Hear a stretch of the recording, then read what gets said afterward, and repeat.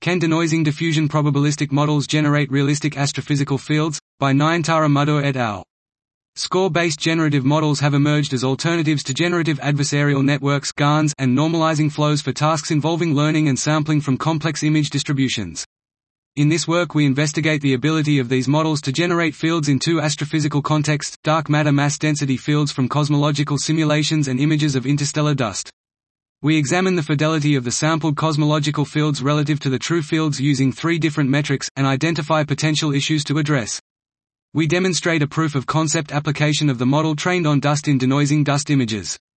To our knowledge, this is the first application of this class of models to the interstellar medium. This was Can denoising diffusion probabilistic models generate realistic astrophysical fields? By Nayantara Muddur et al.